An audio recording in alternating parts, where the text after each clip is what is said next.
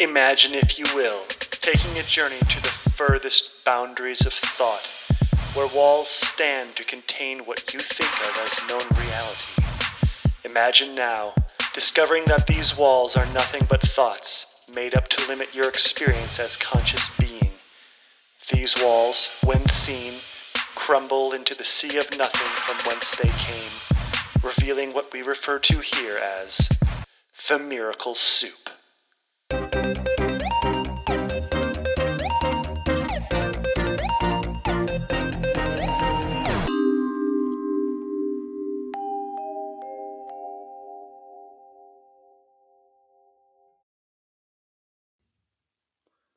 Hello, friends. Welcome to another episode of Miracle Soup with your host, Christoph Heinen. I hope everyone has survived that eclipse intact. That really had me for a spin, I'll tell you. Whoa! But I'm hoping everyone's kind of finding themselves centered and heart-centered, which is the whole entire theme of today's podcast. We have as our guest today Bruce Pardo. And Bruce has been a friend of mine for a number of years now. He is sort of a local fixture in the community here in Nevada City area. And he's got a really long biography here on his website, heartfluency.com. And yeah, I'll probably read a little bit of it, but basically, Bruce and I have known each other through various ups and downs, and I've seen his work grow, and I've seen his dedication as a Dharma teacher expand, and I've seen his skills at speaking become more and more refined. I've always admired him for the eloquence with which he is able to deliver this kind of wisdom. And also, what I want to say is that the night before this interview with Bruce, I had an incredibly difficult interaction with another individual, which really left me shaking. And even into the next day, it really rattled me. And I almost thought, man, fuck it. I'm going to just veg out and watch Netflix all day and just get high and eat ice cream. And I did eat a lot of ice cream, and I did watch some Netflix, but I didn't just totally blow a day. Bruce emailed me. He said he had a time in the afternoon, and I was feeling like crap, but I just said, what the hell? Let's do this. And I'm so glad I did, because the conversation really elevated my spirits. It really helped clear something. It was really nourishing for me to hear this this offering that Bruce has. So I'm just going to read a little bit of his bio here. Bruce has been practicing meditation for the last 13 years. Yada yada. He's been sharing Dharma teachings and leading groups for 10 years. He started Heart Fluency. You're going to hear all about this stuff. He spent 2 years total in meditation. He's been doing numerous 1, 2, and 3 month retreats, and so this guy has gone deep. He's studied Feldenkrais and Hakomi and other schools of thought. Bruce, you're awesome, man. I'm not going to read this because it's dry for the podcast, but it's all here in the interview, ladies and gentlemen. It's all here. So sit back, relax, or continue doing whatever you're doing, and maybe don't relax if you need to focus on what you're doing. But I think this interview will really help. It provides some practical tools for dealing with the energy of these times, for dealing with the traumas that we have all inherited and all experienced, and just providing help with how to cope with being human in this experience on this planet at this time with other humans. This information I find is so valuable and so important. So without further ado, enjoy this interview with Bruce Pardo of Heart Fluency.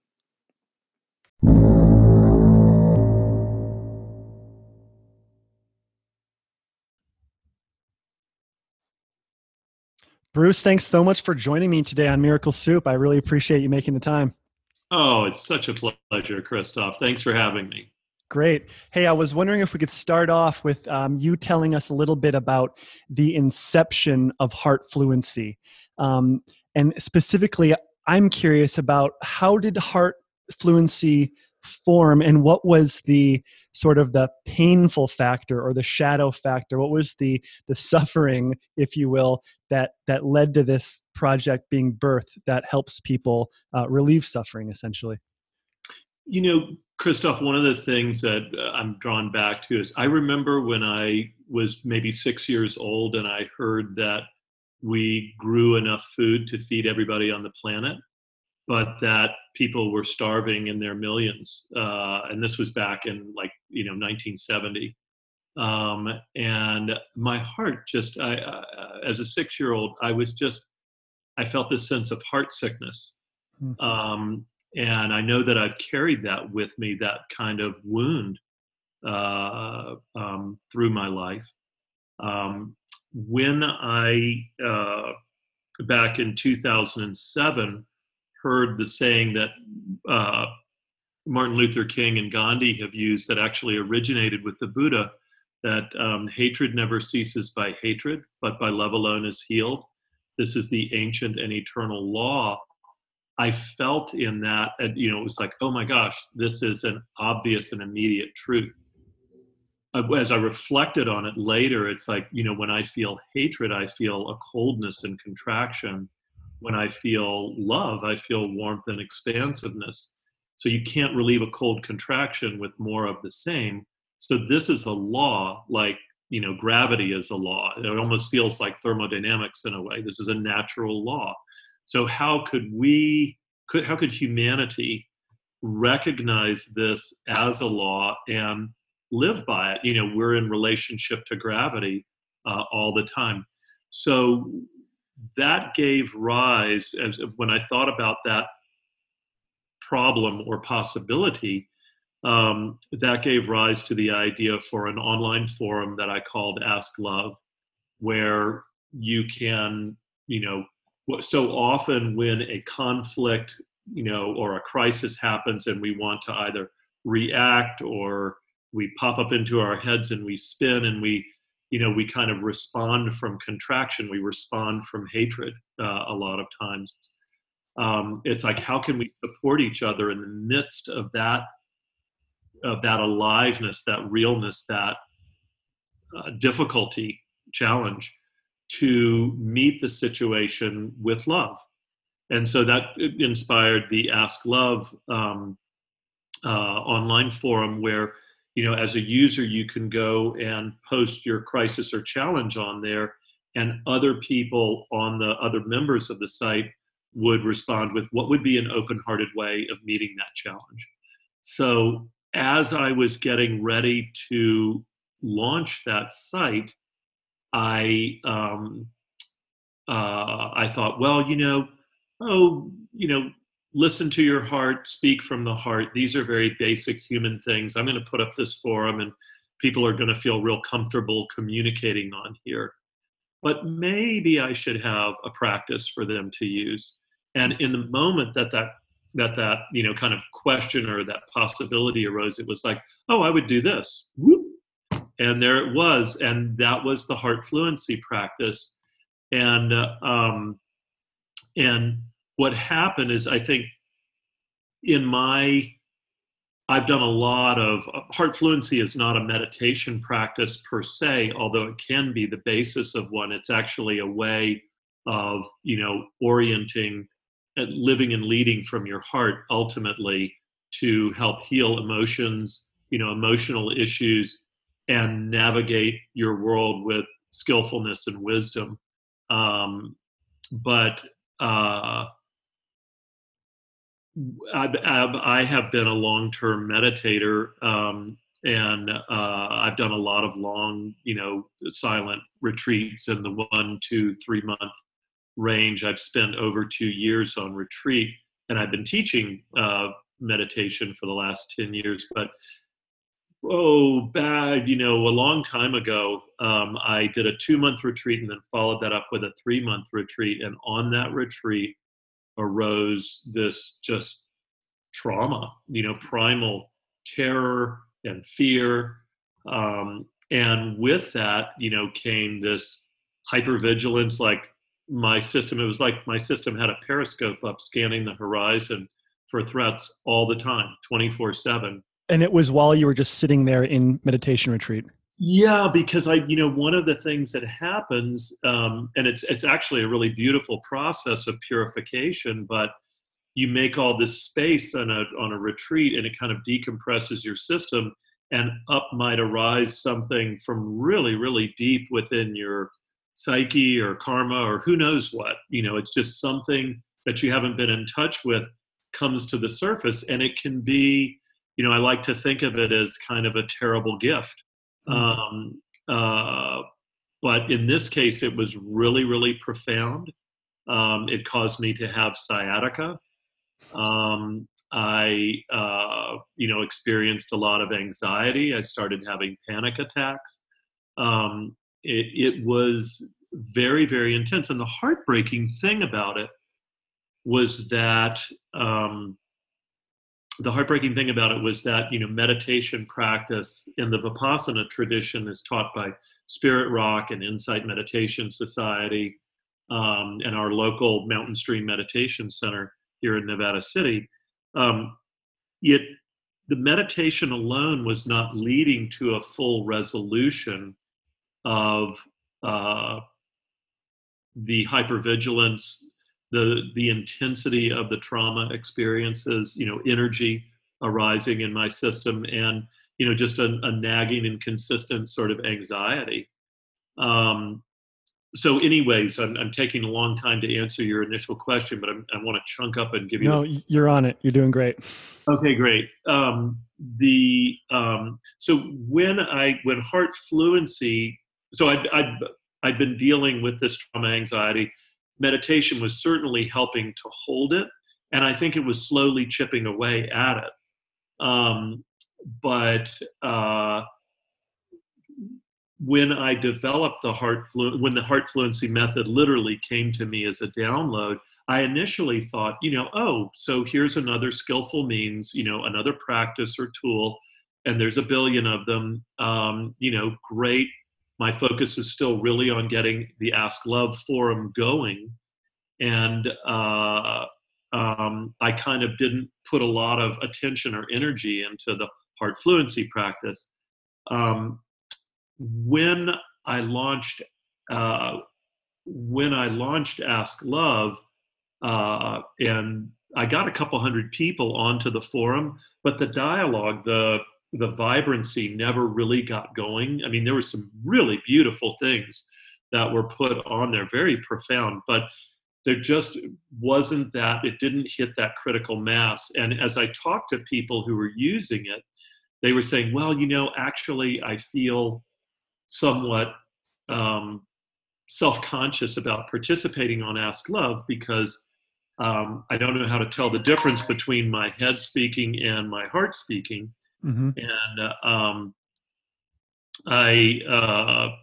so I don't feel, I don't know how to access my heart's wisdom. And that's when I realized it's like, oh, I put the forum out before I developed the community. Yep. So now I need to start doing some heart fluency trainings in the same way that I teach, people insight meditation series of trainings. I need to do these heart fluency trainings. So as I did that, I started doing some webinars, and on one of the webinars was a very experienced licensed therapist who also has a lot of grounding in a lot of other traditions like Course in Miracles, Way of Mastery, cellular memory release, and you name it. Total Transformation course, on and on. And she had a big breakthrough when I did just a few minutes of heart fluency with her. And she came back to me the next day and said, hey, you're really onto something here. Let's develop this. I'd like to do some sessions with you. Wow. And so we started trading sessions. And as we did over time, and in not that many sessions, I started to notice that hypervigilance all of a sudden was like, and it was kind of like, Christoph, the refrigerator's humming in the background. And then all of a sudden it turns off and it's like, oh, this is what silence is. Wow. Yeah. And so within a few sessions of doing heart fluency with each other, I mean, for me, that was just it gave me clarity in one of the most intense and difficult times of my life. I was going through a major, major wrenching life transition at that moment. And it gave me clarity in making the decision about that and also in navigating that. Mm. And so then I started offering it as as kind of a therapeutic modality, hour-long sessions to people.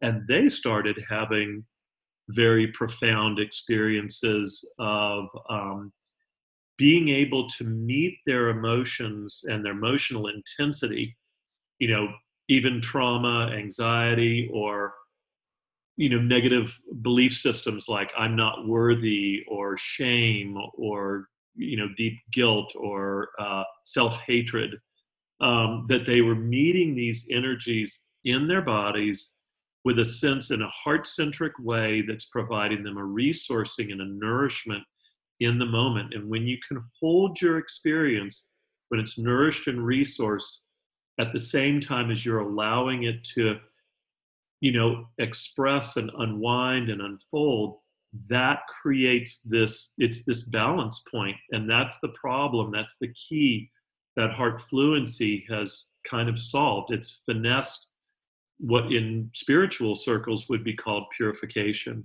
Hmm. And so then once you have that experience of maybe a really old pattern that stems all the way down from your really early childhood, or who knows, maybe even beyond. When that releases and relaxes in an authentic and real way, then what you're left with is the basic nature of heart and mind, which is a spacious, connected, very insightful, loving okayness and wholeness that is available to meet the moment in the most appropriate way, whatever situation might be arising, whatever degree of intensity might be there. So that's a really long answer to your beautiful. That's a great answer. I appreciate it. Yeah, there's sort of this golden thread kind of weaving itself through the different interviews that I've been having here on the show, and it's really miraculous. And there's definitely a theme of trauma that keeps coming up, and how trauma, more studies are showing that is actually the real fundamental cause of addictions and so many of the addictive crises happening right now, because people are in so much pain and they're seeking for ways to not feel the pain and to get out of it. I'm curious if on your retreat, and you don't have to get into personal specifics, but was it a specific memory you had, or was just an overall feeling that was just coming up and taking over your system? Yeah, really great question, Christoph. It was non-specific. It was a primal. The energy was so overwhelming and overpowering, and it had very much of an upward movement that took me out of my body into my head, where my head was, even though I'm on a retreat, and in the Vipassana tradition, it's very much of an embodiment, sort of open awareness type of tradition, where you just, with your organic embodiment in a present, open, non-judgmental way. This energy was so powerful, it was really popping me into my head, and all I was left with was, my mind wanted to spin and scheme and try and figure out something, get some kind of an answer, and get me to some place that was going to be safe. And so I literally, for the remaining 6 weeks of that retreat, just watched my mind spin out of control, and over the same material again and again, hoping it was going to find something to land on. And then there would be, the ability to be in my body but my body was shaking and very, it was, very, very uncomfortable. Mm. And so it was kind of like, being with a freight train that, at some level, I wish I had known then the capacity kind of to step out of the way and just let the freight train roll. And Instead of trying to hold it back or manipulate it in any way. exactly, is just give it the space to let it roar for a while. And sometimes that's what we have to do. But can we do that in a way that allows us to be, in a sense, where the freight train isn't, I'll use the sky and clouds model. If the freight train is a cloud, we don't want the freight train to be bigger than the sky. We want the sky of our awareness to be, in a sense, able to hold that, that cloud, even if it's a huge, hurricane that lasts for, hours, days, weeks, months, years. And then it becomes less about the freight train or the cloud, and it becomes more about our orientation, Mm. and our ability to, um, our ability to be sustained. Um, With the awareness of watching yeah, and a it's not just, phenomenon. it's not a cold observational, clinical, kind of observing, like a scientist looking at an amoeba on a, on a slide. Um, it's, the clouds pass through the sky as part of the sky. So can there be a spaciousness yet also intimacy, so that this, whatever it is, has the opportunity to, um, inform our system, because it is Mm. a terrible gift. It's something that has been held, Mm. that has been pushed down, suppressed in whatever way, maybe not consciously, but it's been held down, and it hasn't been able to just unwind in the light of a caring, balanced attentiveness. Um, it's kind of like how a child is, and like a real world child that maybe, gets frightened or skins its knee or whatever. And, if there's a mature, caring adult who's available, the adult will, come over, maybe put the child on the knee, and just be very caring and hold space and be really balanced in themselves. They're not get the child might be overwhelmed, but the adult isn't overwhelmed by the child's Mhm. state. The adult is really, just making the space for that child to unwind. And if you give it enough time, the child will unwind. And it's the same thing with our emotions and our deepest patterns. If we can, allow that space to be there, then it's kind of like how the adult in the outside real world holds an upset child. But so often, Christoph, what happens, and you were talking about addictions earlier. So often, what happens is like that internal challenging, energy that's freaked out and upset comes up, and we're like, oh crap, I don't want to feel this. And so we run to the fridge and get a beer or light something up or pop a pill or, turn on Netflix or, do whatever that we can to, in a sense, abandon and dissociate, or suppress. And it's kind of like if you were once again with a real world child, and that child came to you and it was hurt or upset, and you said, hey, get the hell out of here. It's not okay for you to feel the Mm. way that you do. I don't want to ever see this again. Go the hell back to your room. Don't present this to me. And the child might go to its room, but it's just going to sit in there getting more and more neurotic and freaked out and upset.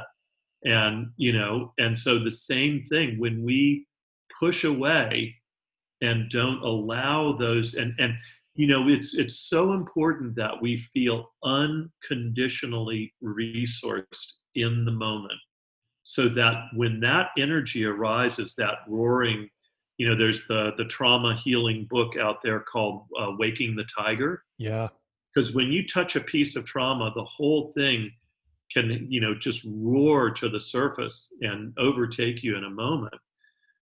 So what your system really needs to start doing, and this is where heart fluency, I think, for me, in my own personal experience, this is what helped me overcome my trauma, and to have it be something that has become a gift at this point. And that is, more and more I met those energies, and I felt the unconditional capacity of the heart of my heart, awareness itself, to meet and hold whatever was coming through. And even if I got, totally overwhelmed, knocked, ass over tea kettle for a while, I knew that I would be able to come back, and that, it's like, it's okay if I got overwhelmed. It's okay if I got, sent through the tumbler. I have the rock solid confidence that I will come back into, essentially neural regulation, and that my continued meeting of this energy in whatever way it organically wants to express will inure and lead towards resolution, healing, and then empowerment. Because now my happiness, my well-being, my availability, my openness are more and more unconditional. Right. And so with every time that happens, and every recognition, it's like, oh, wow, I get to celebrate those moments. And it's just delicious. Yeah, and it relies less and less on external circumstances looking a certain way, because you have this spaciousness, this sky, which you're in touch with and is always there. Yes, that's absolutely true. And I want to say something, because you're talking about trauma and the shadow piece, that I think it's interesting as I come to this, from a tradition, I've having been, I would say, informed by a 2,600-year-old tradition in the form of Buddhism. And, when you look at if you look at the suttas, or the sutras, that are the direct teachings and discourses of the Buddha, and they're very kind of, in dealing with, emotional intensity and negative patterns, they're kind of pretty cut and dried. And I think that at this time, 2,600 years later, there has been so much global, species-wide trauma that has happened in that time, that we as a species, we as an energetic field, we're coming to this place now in the evolution and development of our species, where we're actually able, on a broader scale, to, in a sense, meet and process that trauma. And I think that's really coming out now. Yeah. And we need more, developed tools at this time in our juncture, that have more refinements in them, to be able to meet this, kind of epigenetic, cellular, cultural, species-wide trauma that exists, throughout the world. It's traumatic enough just to come out of the womb. Yeah. Especially in modern day birthing practices. And yeah. And then it's also traumatic. The biggest trauma of all is that we wall ourselves off, and we feel a sense of separation. A little baby, when it comes out, doesn't have words. It doesn't have a sense of inside and outside. There's just experience happening and being known, right? Yeah. So it doesn't have a sense of me here and that out there. It's just, it's in the moment. But then at some point, something happens that's charged enough, and that little infant goes over threshold. It's neurologically overwhelmed. It goes over threshold. The freeze response happens, and that lays down a contraction that doesn't release in the soma or body, as well as in the neurology. And so, what that contraction, at everything, even an amoeba, if you put a negative stimuli by it, contracts away from it, Mm-hmm. right? That's not a problem. But when it sticks, it leaves a message inside that, oh, protection is needed. And this is the foundation of all of our confusion and all of the ills of our world. Protection is needed, which sets up there's me in here and there's that out there, the me that needs to be protected from that out there. And if I'm a pre-verbal infant, the only tools I have, I want to get more of what I like, which sets up a greed strategy, or I want to keep away what I don't like, which sets up an aversive strategy. So now we've got a misunderstanding, a confusion, really a delusion. It's delusional to think that we are separate. So we've got a delusion that is, whose two main active forces of maintaining itself are greed and hatred. And so this is, to me, this is the biggest trauma of all. And it's, this is the ultimate wound that we're all trying to heal. Yeah. This lifetime. And that's like basically the birth or the inception of the ego, essentially. I mean, that's what it is. It's just like this belief in a separate entity that's constantly pushing away or grasping for its survival. And then back to the trauma piece, because the main part of trauma, almost a defining characteristic of trauma, in my experience, is this cyclical looping that you were talking about. And so these stories just go over and over, reinforcing constantly this delusion. And I'm curious where the question is going with that is I'm curious. So if you could give the listeners just like a taste of how the process of heart fluency ties in. So when you notice Sure. the traumatic looping, how does the heart fluency kind of interject and how do you unwind that? Right. So first of all, the ego is, in a sense, it's formed based on a trauma response. The neurology is overwhelmed, Jeez. right? The neurology is overwhelmed. It pops us over the threshold of capacity of our nervous system to hold the intensity of activation of some stimuli. I know I'm talking really geeky right now. That's fascinating. I love this talk. I do too. This is my lingo, man. Right. Well, the ego likes good explanations. So,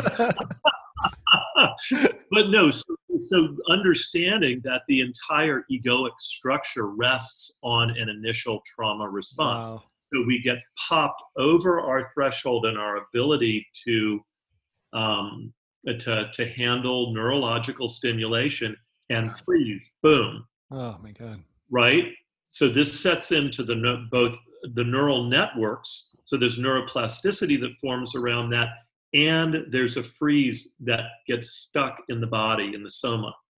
Okay, and frankly, in our energetic field.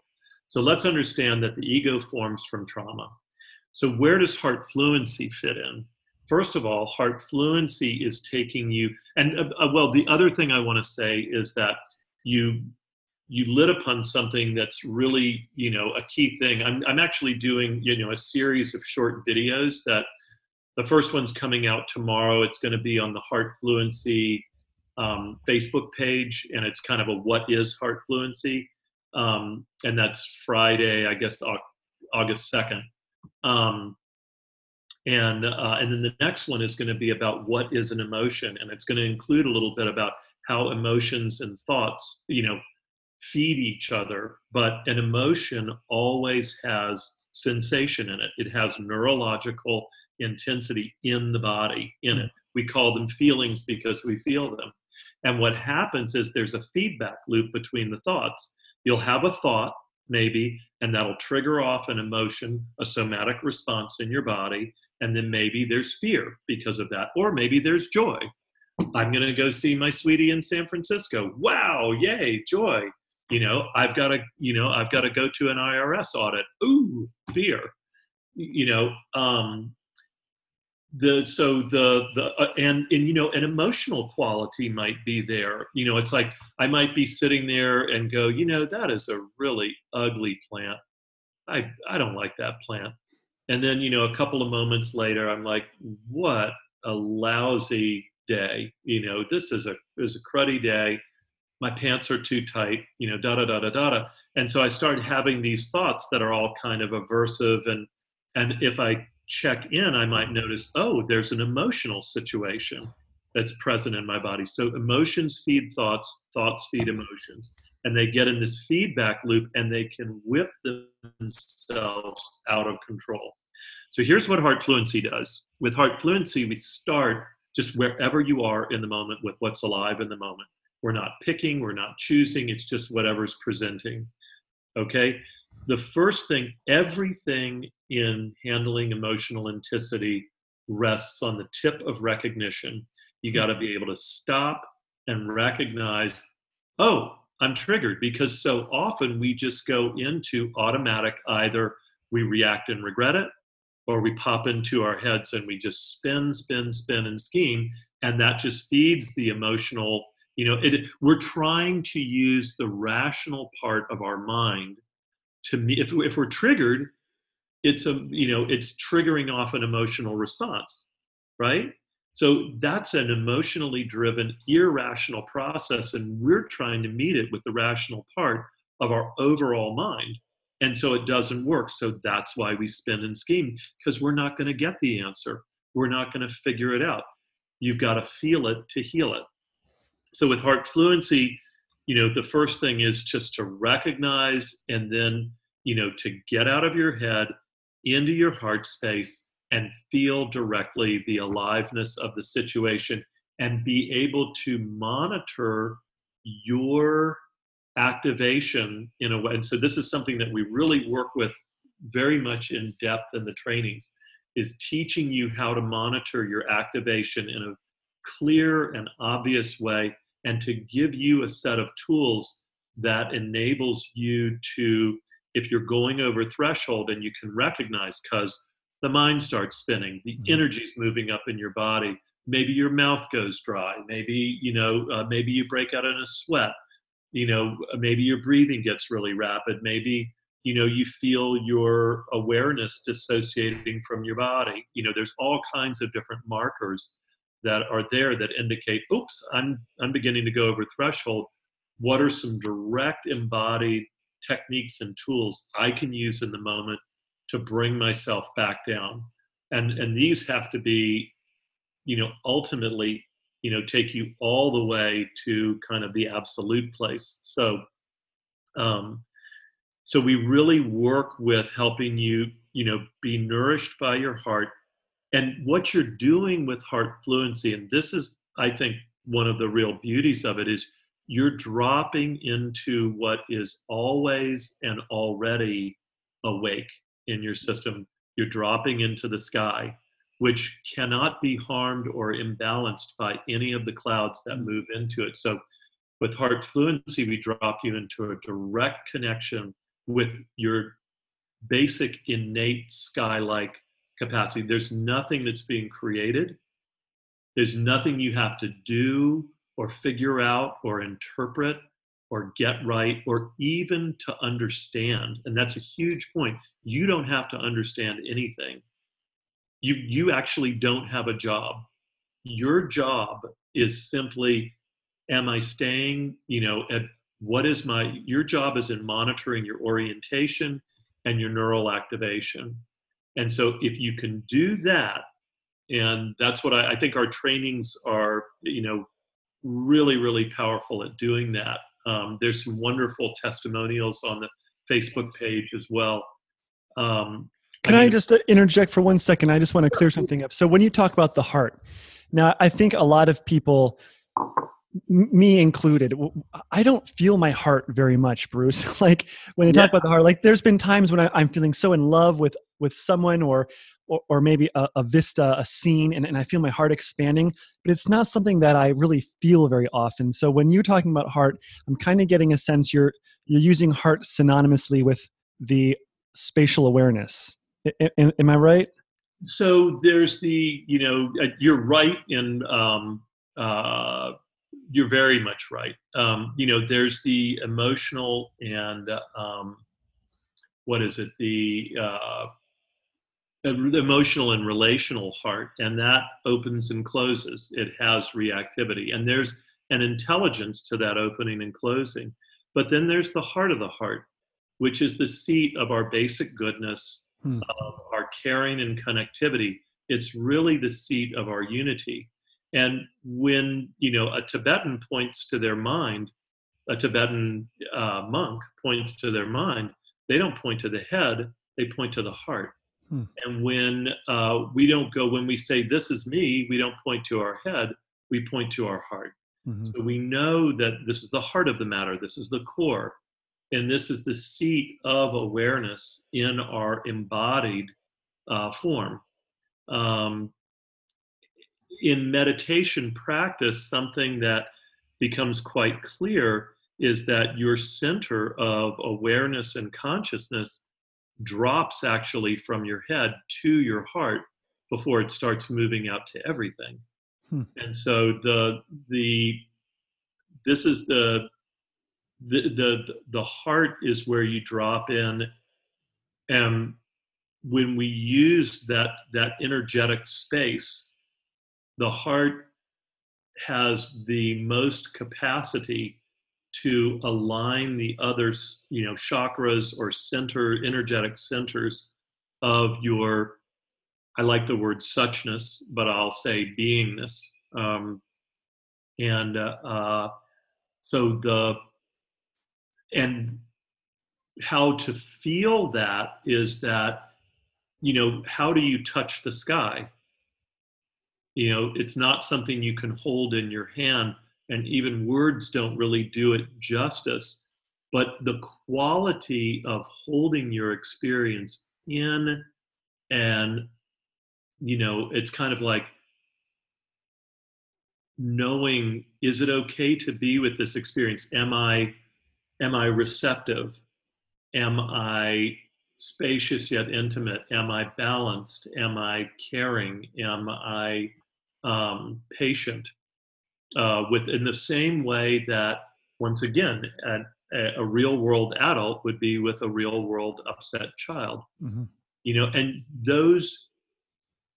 the energetic feel of that, the feel of balance, is something that you can connect with.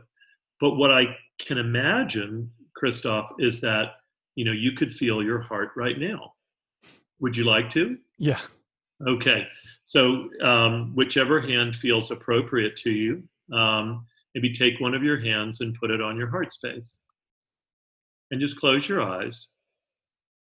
Drop your attention into the space of your heart and notice if you're sensing anything. Is there any sense in your heart space of warmth or coolness, lightness or expansiveness, heaviness,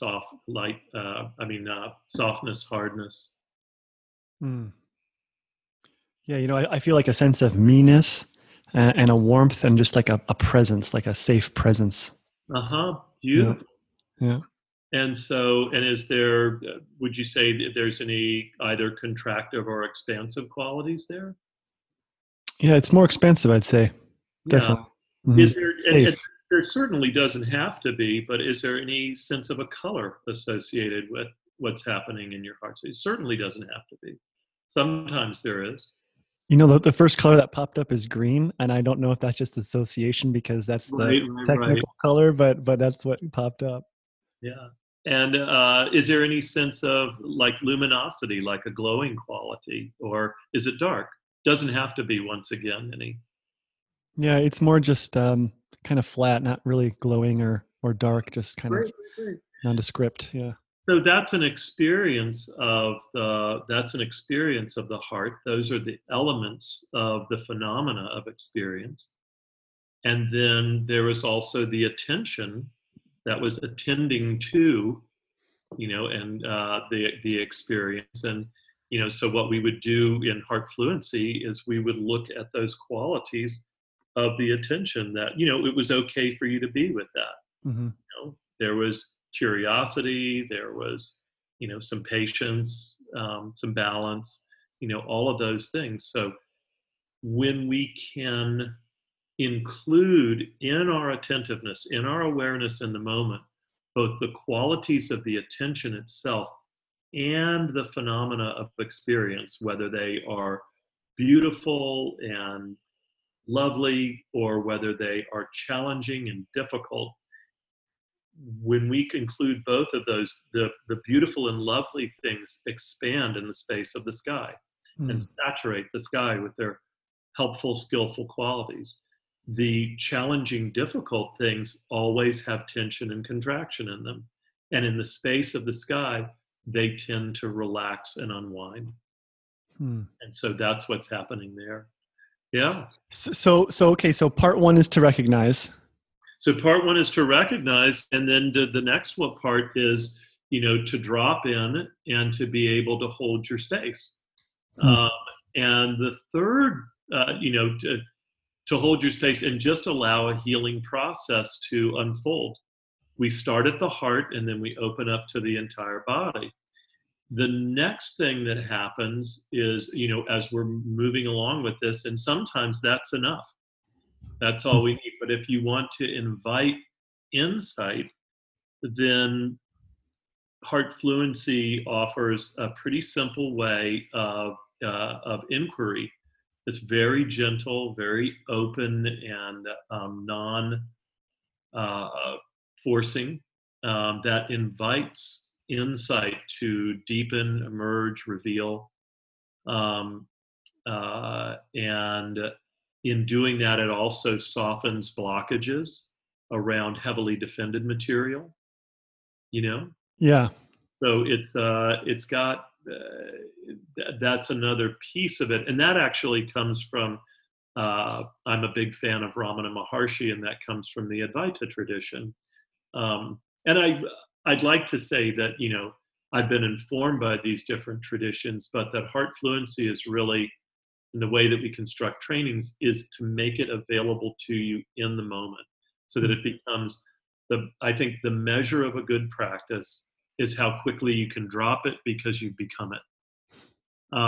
And so the whole idea is to use, a variety of different settings and circumstances to help you gain this confidence that you can live and lead from your heart, nourished and balanced by it in any moment, and that people experience an integrated, embodied shift. Yeah. So it's the shift from making decisions and getting information from the cyclical, traumatic thought cycles into just like the fresh wisdom of that heart spaciousness. So yes, I mean, the space, it's recognizing that the space itself is intelligent. It's right. The vehicle of wisdom. So you wouldn't, our rational, intellects, conceptual, verbal, they are wonderful aspects and qualities of our overall mind. They're incredible. And heart fluency celebrates and utilizes the intellect. But right now, we're in a very head-driven culture. We're very much, science and technology and figuring out stuff is where our world is at. It's a big step up above the might makes right. That was, a huge part of humanity until a few hundred years ago. It's still very much, a driving force in humanity. But I think we're ready to make this global shift from the head to the heart, and recognizing that when we lead from our heads, we're only using that linear analytical aspect of mind that freezes things and separates them out. It's dualistic. It's great to be able to use words in the moment, but we're only using one aspect of our overall mind. When we drop into our hearts and just feel the aliveness that we drop out of stories, images, words, concepts into that direct aliveness, and we allow the situation to unfold and inform. And then we open up not only to, we open up to our creativity. We live in a field of possibility. Quantum, mechanics and physics tells us that we live in a field of potentiality, and that which manifests is due to causes and conditions. And so, so we're tapping that field of creativity, kind of the universal field. We also open up to, below our navel is, the gut brain, which is our, the center of our intuition, and, the gut feeling, or our instinctual intelligence. The heart itself has relational and emotional, intelligence. You might call it empathic intelligence. And then, the heart of the heart itself is really, the underlying substrate of everything. So when we drop into our hearts and out of our heads and the stories, we're dropping out of that layer of interpretation that's always secondhand news, and we're dropping into that direct experience right where it meets awareness, so that the process unfolds and moves. It's organic, it's informing, and it's drawing on, it's drawing on the intellect, it's drawing on creativity, it's drawing on intuition, it's drawing on empathic intelligence, it's drawing on universal intelligence. Yeah, and it's drawing on something fresh. It's not just recycling the past over and over, which is just, yeah. I love that word, fresh. And it's also, as opposed to the head, which is, supposedly linear, this is organic and quantum. Exactly. And so then we get stuff from out of, they say out of left field. Yeah, totally. Man, this is good stuff, Bruce. This is great. Number 3, so you kind of stop and recognize, you drop into your heart space, and part 3 you said was an inquiry. So are you asking specific guidance, or is it more like self-inquiry kind of? Right. It's a more open-ended inquiry. And this is what can really get into an art piece. So if you meet something that's heavily defended, if the energy flow gets stuck and stops, or things become really murky, or dissociation is happening, or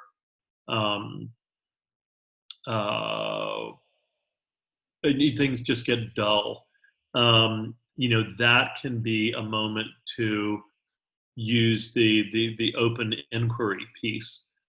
Also, though, if you just are, as you get familiar with the practice, and this is something that comes alive, as you continue to practice, get familiar with the practice, and that begins to, it's almost like you develop another set of antennae for insight, and you'll just sense the moment where it's like you're just kind of going inside, and something pops through that is informing your system in some way. So you're already open and receptive when you've dropped in, but when you acknowledge that, when you use that skillfully, it creates kind of a portal that massages the field of the quantum field. And, if something comes through, great. If it doesn't, that's fine too. Yeah, because it just means stay the course. Yeah, I had an experience yesterday. I was in a meditation group, and I had all these questions of how I was going to do this and this and this. And then it was just by just getting quiet within this space in my body. And then these inspirations just like came like little laser beams from some pure place. And it was like the answers were just there. It wasn't a matter of figuring or trying to get. It was just like a receiving, like duh, of course. So I think that sort of Yeah. alludes to what you're talking about. We're kind of getting close to our hour. I'm wondering, so if you could just sort of guide people towards what the trainings are all about, and how to get more information around your work.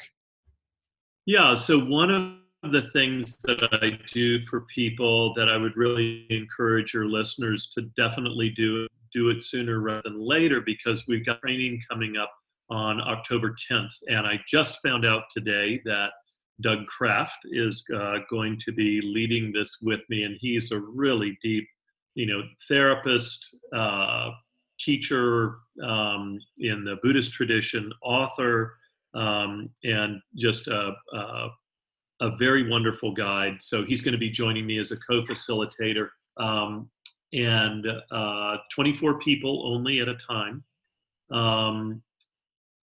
What I offer people is a free Heal with the Heart consultation. Typically takes 45 minutes to an hour. We do it over Zoom. If you email me at info@asklove.org, and just say you're interested in a consult or connecting, I'll schedule you in. You can also message me on Facebook. I'm Bruce Pardo. And so I have a personal page at Bruce Pardo, and Pardo is spelled P as in Peter, A-R-D as in dog, O-E. Or there's the Heart Fluency page. You can see the training event is up there. You can show interest there, and I'll get in touch with you. You can just on the Heart Fluency Facebook page, there's a button you can push, and I'll get in touch with you for a session.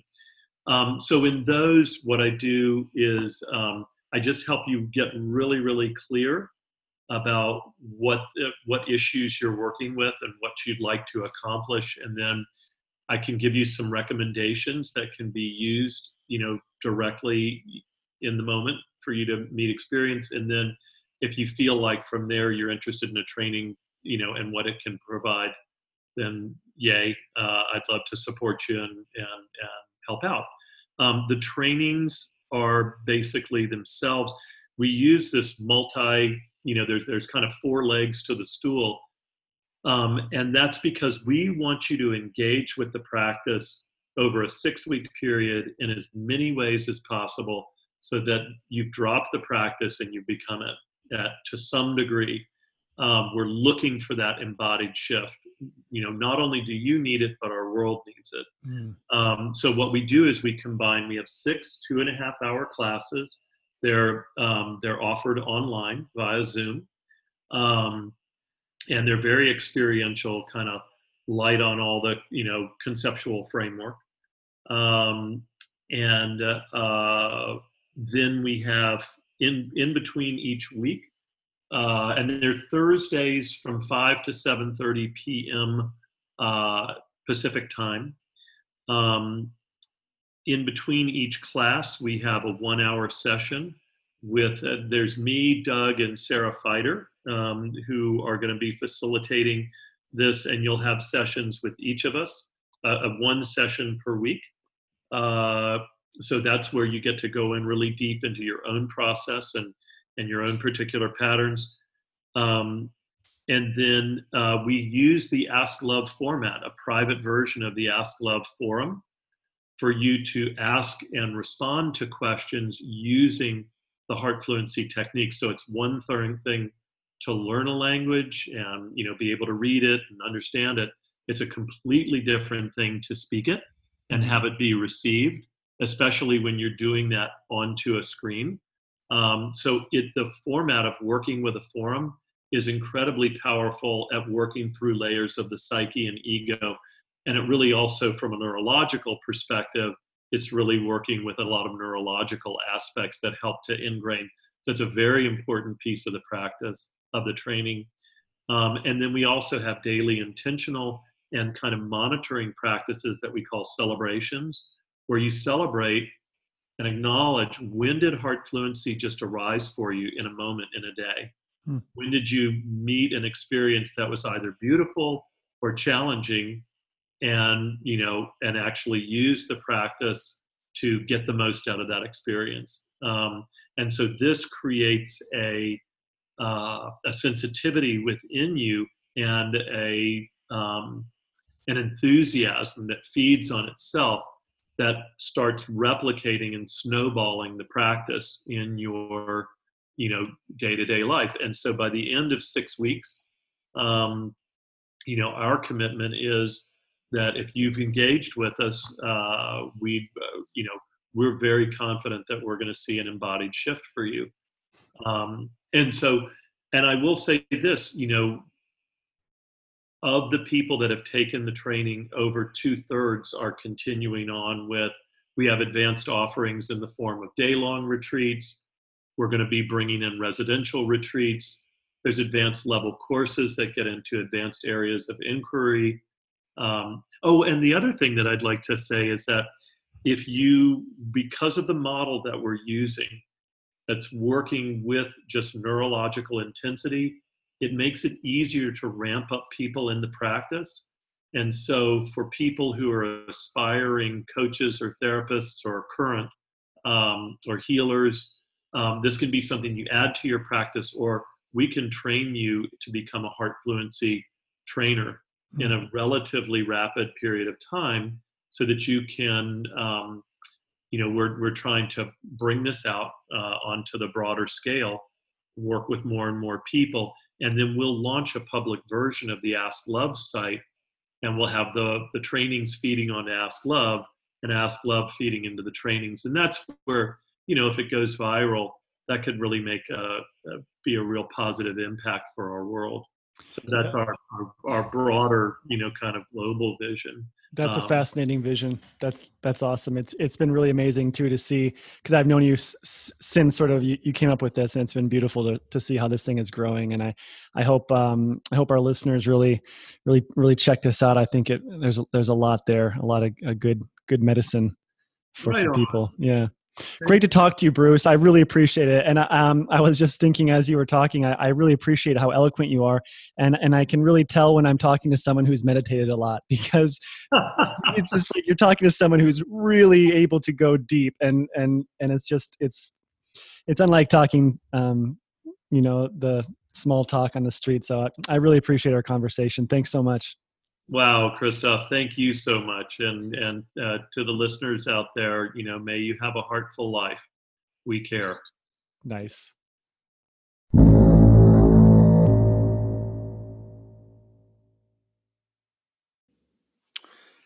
And there you have it, ladies and gentlemen. Bruce Pardo with Heart Fluency. Wow, what a bunch of nuggets. I hope that you got from that. That was a really enjoyable session for me. I wanted to let everybody know that Bruce has offered a 20% discount to anyone who feels called to enroll in the Heart Fluency training. So this is specific to you, my beloved audience, people of the Miracle Soup tribe.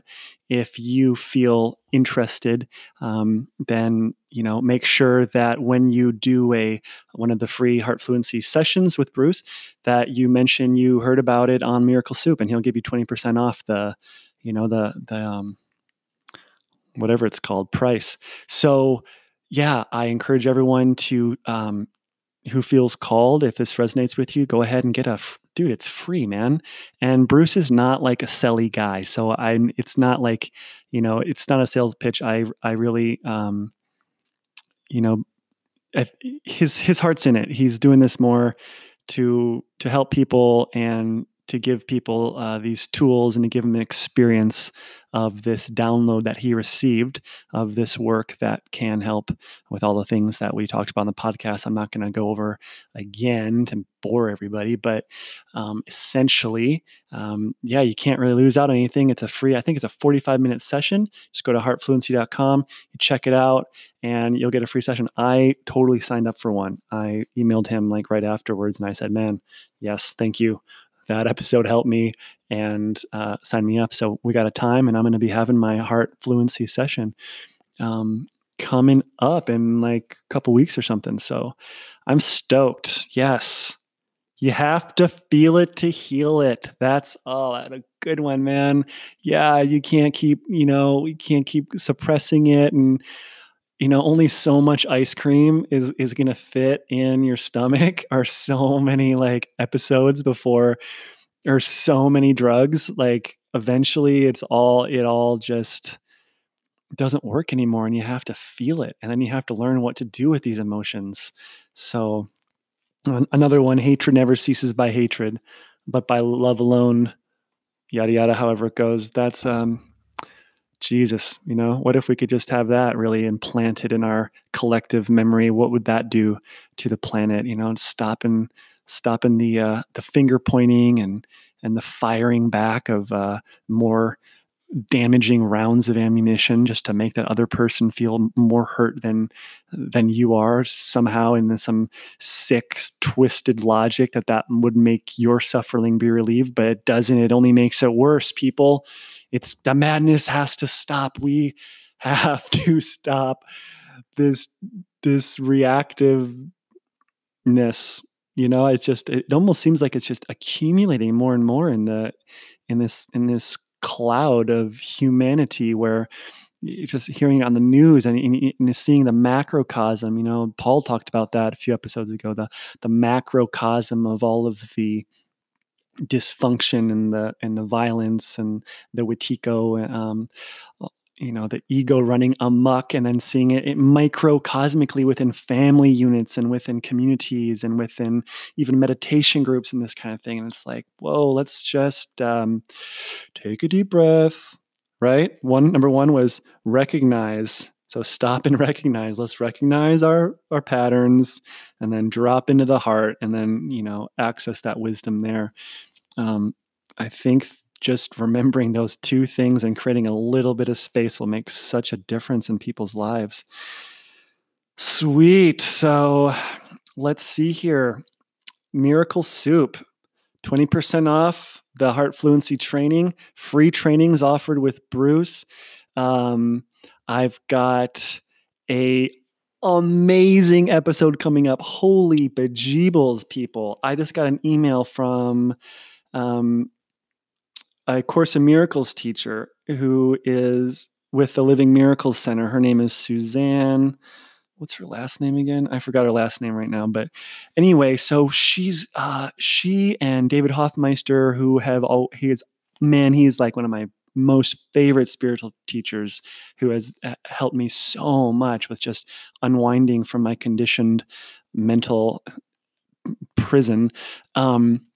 She is sort of part of his group, and she's agreed to be on a podcast. And they have been working with a vision that I had a long time ago, which was integrating ayahuasca with Course in Miracles and plant medicines with Course in Miracles, because they're so similar. And each time I have sat down in an ayahuasca ceremony, I have this like Course in Miracles download, like every time. And it's like I fundamentally grasp Jesus's voice and the teachings from that text. It's almost like on a cellular level, they come alive.